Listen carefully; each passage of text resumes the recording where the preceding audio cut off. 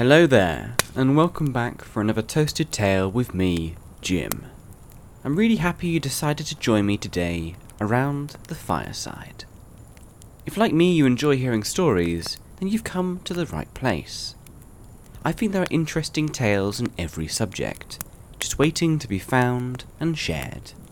In this podcast, we're going to take a random subject and use it as a seed to do some research, and in that time I'll do my best to find a story within that hopefully I and you can find enjoyable. So let's bring in the subject randomizer, give it a spin, and find out what today's tale will be. Alright, so today it's landed on the Universal's House of Horrors. Now, I just want to make it clear, I've never been to the Universal's House of Horrors, and as someone who jumps at the slightest scare in real life, I am not the expert on the horror genre itself. I'm just a guy who likes looking into subjects, finding a story, and learning a thing or two along the way. Now, with the power of podcast editing, I have actually already done the research for the Universal's House of Horrors, and I'm really excited to share with you what I found on that journey. First, when I got this subject, I thought it'd be really good to look into why some of us like to be afraid. It felt really weird to me, and it was a question that I had in my own mind. Objectively, being afraid isn't a positive thing, yet millions of people seek it out. And there are many ways to search out fear, and it's an emotion that many people seek. On the surface, the pounding heartbeat, heavy breathing, cold sweat, and the feelings of butterflies partying in your stomach just isn't nice. So why do people want it? To understand this a bit better, it's good to first consider what we mean when we talk about fear. This refers to an emotion or feeling induced by perceived danger, or the threat of a danger. And this usually yields a psychological change and creates a behavioural response like fight, flight, or freeze. Understanding this can help us possibly explain the contradiction of the unpleasantness of fear and the large amount of people hunting it out. The first explanation I was able to find in the research was that we want safe fear. As mentioned above, when we get scared, our bodies either go into fight, flight, or freeze. When we experience fear through a film, visiting a haunted house, or playing a scary video game, we can allow our brains to experience these extreme situations, while at the same time on a base level, it's still understanding that we are in fact safe. And when our brains feel comfortable with this safety, it's then able to enjoy the extreme situation it finds itself in. A second reason is for when we experience fear, our brain starts pumping out tons of chemicals through our body, like adrenaline, which releases endorphins and dopamine into your system. These are some of the same chemicals that cause pleasurable rushes and a sense of euphoria. And they actually work really nicely with fear, especially when it's safe.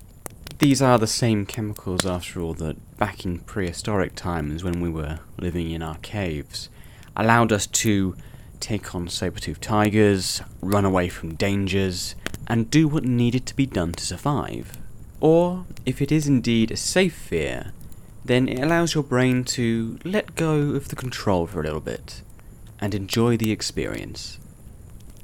After all of this, when the experience of fear subsides, the secondary feelings of relief and subsequent feelings of well-being are then allowed to flow in to replace the adrenaline and the endorphins.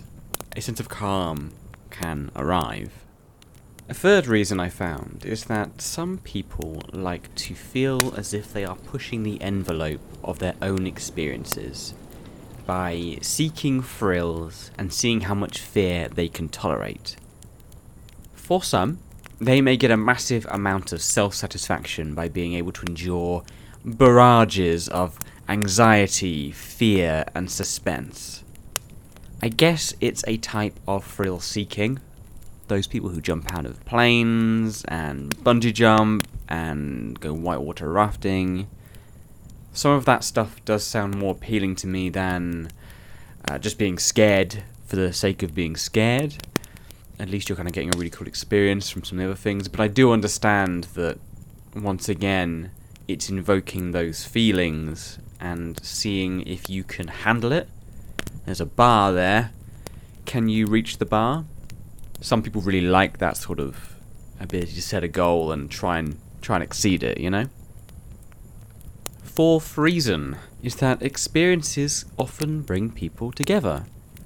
And the stronger the emotion experienced, the closer connections can be created.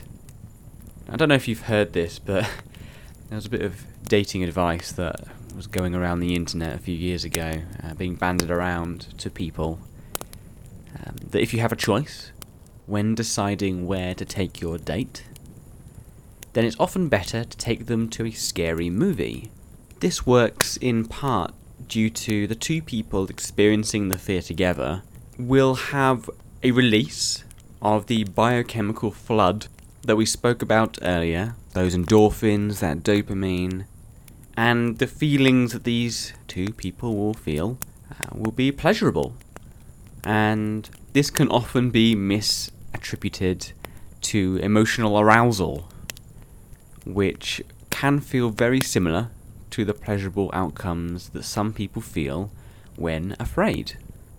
Also, if a film is particularly scary, then you and your date while walking out of the cinema may feel like you've overcome something together. You may not even be going out yet, you might not be in a relationship yet, but already you are achieving things together, creating memories of a time where you were both afraid, but you both got through it. And those kinds of things, in especially a prospective relationship, are really important. The final reason I could find in the research was that humans at their heart are simply curious creatures, and can often have a morbid curiosity about the darker sides of living. The fear of the unknown is one of the most natural and instinctive fears we have, and is also one of our oldest curiosities. Now, I would tend to agree with that, but I would also agree with the next statement, that most humans like for their world to make sense. In a way, they like to be able to take what they do and how they live and be able to wrap it up in a nice little bow, so they can feel like they have some form of control over events happening to them. And that's weird, because feeling fear intrinsically comes from a feeling of lacking in control. And so you're trying to balance these kind of conflicting emotions of curiosity about the darkness, the wanting for control and to be able to have autonomy over your life, and then also wanting to feel fear, which is a considerable lack of control. So why does this occur? Well, whilst I was doing the research, I stumbled upon a few reasons for this, but the one that stuck out in my mind the most was that actively seeking out fearful experiences allows people to flirt with something that feels wrong. If we seek out control and order, then occasionally doing something that bucks that trend can feel a bit naughty and a bit wrong. And some people find that enjoyable. Almost like it's the forbidden fruit, the big red button saying do not press. When you're allowed to press that button with no real consequences, that can be fun. Now, as we previously said, horror and the desire to be afraid has been a curiosity for as long as we can remember. And the first recorded purpose-built haunted attraction that we know of was the Orton and Spooner Ghost House, which was opened in 1915 in Liphook, England. But even before then, we had things like Madame Tussauds, which is a wax museum that terrified visitors with their beheaded wax figures showing the French Revolution And even now they still have, I think, the torture chamber where you can see ancient medieval torture devices and other spooky attractions. But even before that, you had magicians and seances and performers who would really work on the angle of driving the fear up of their audiences, getting them to a heightened state so they could increase the enjoyment, the excitement, and of course then increase the amount of people who'd come and see their show.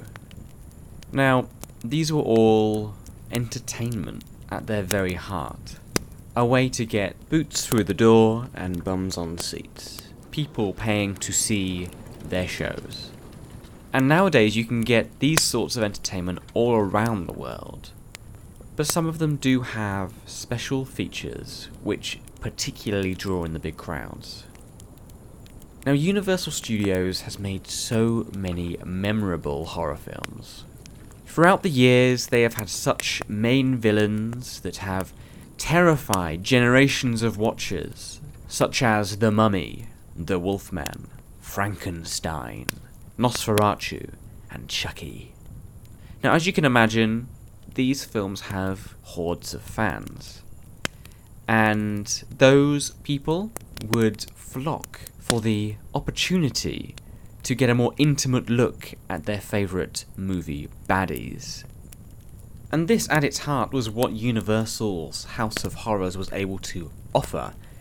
The attraction took around 8 minutes, and you'd walk through a haunted maze, featuring performers dressed up in terrifying outfits, sometimes of their favourite horror villains. And it must have been a visceral experience, even though the guests couldn't touch the performers and the performers couldn't touch the guests. Being that up close and personal with true horror must have been intense.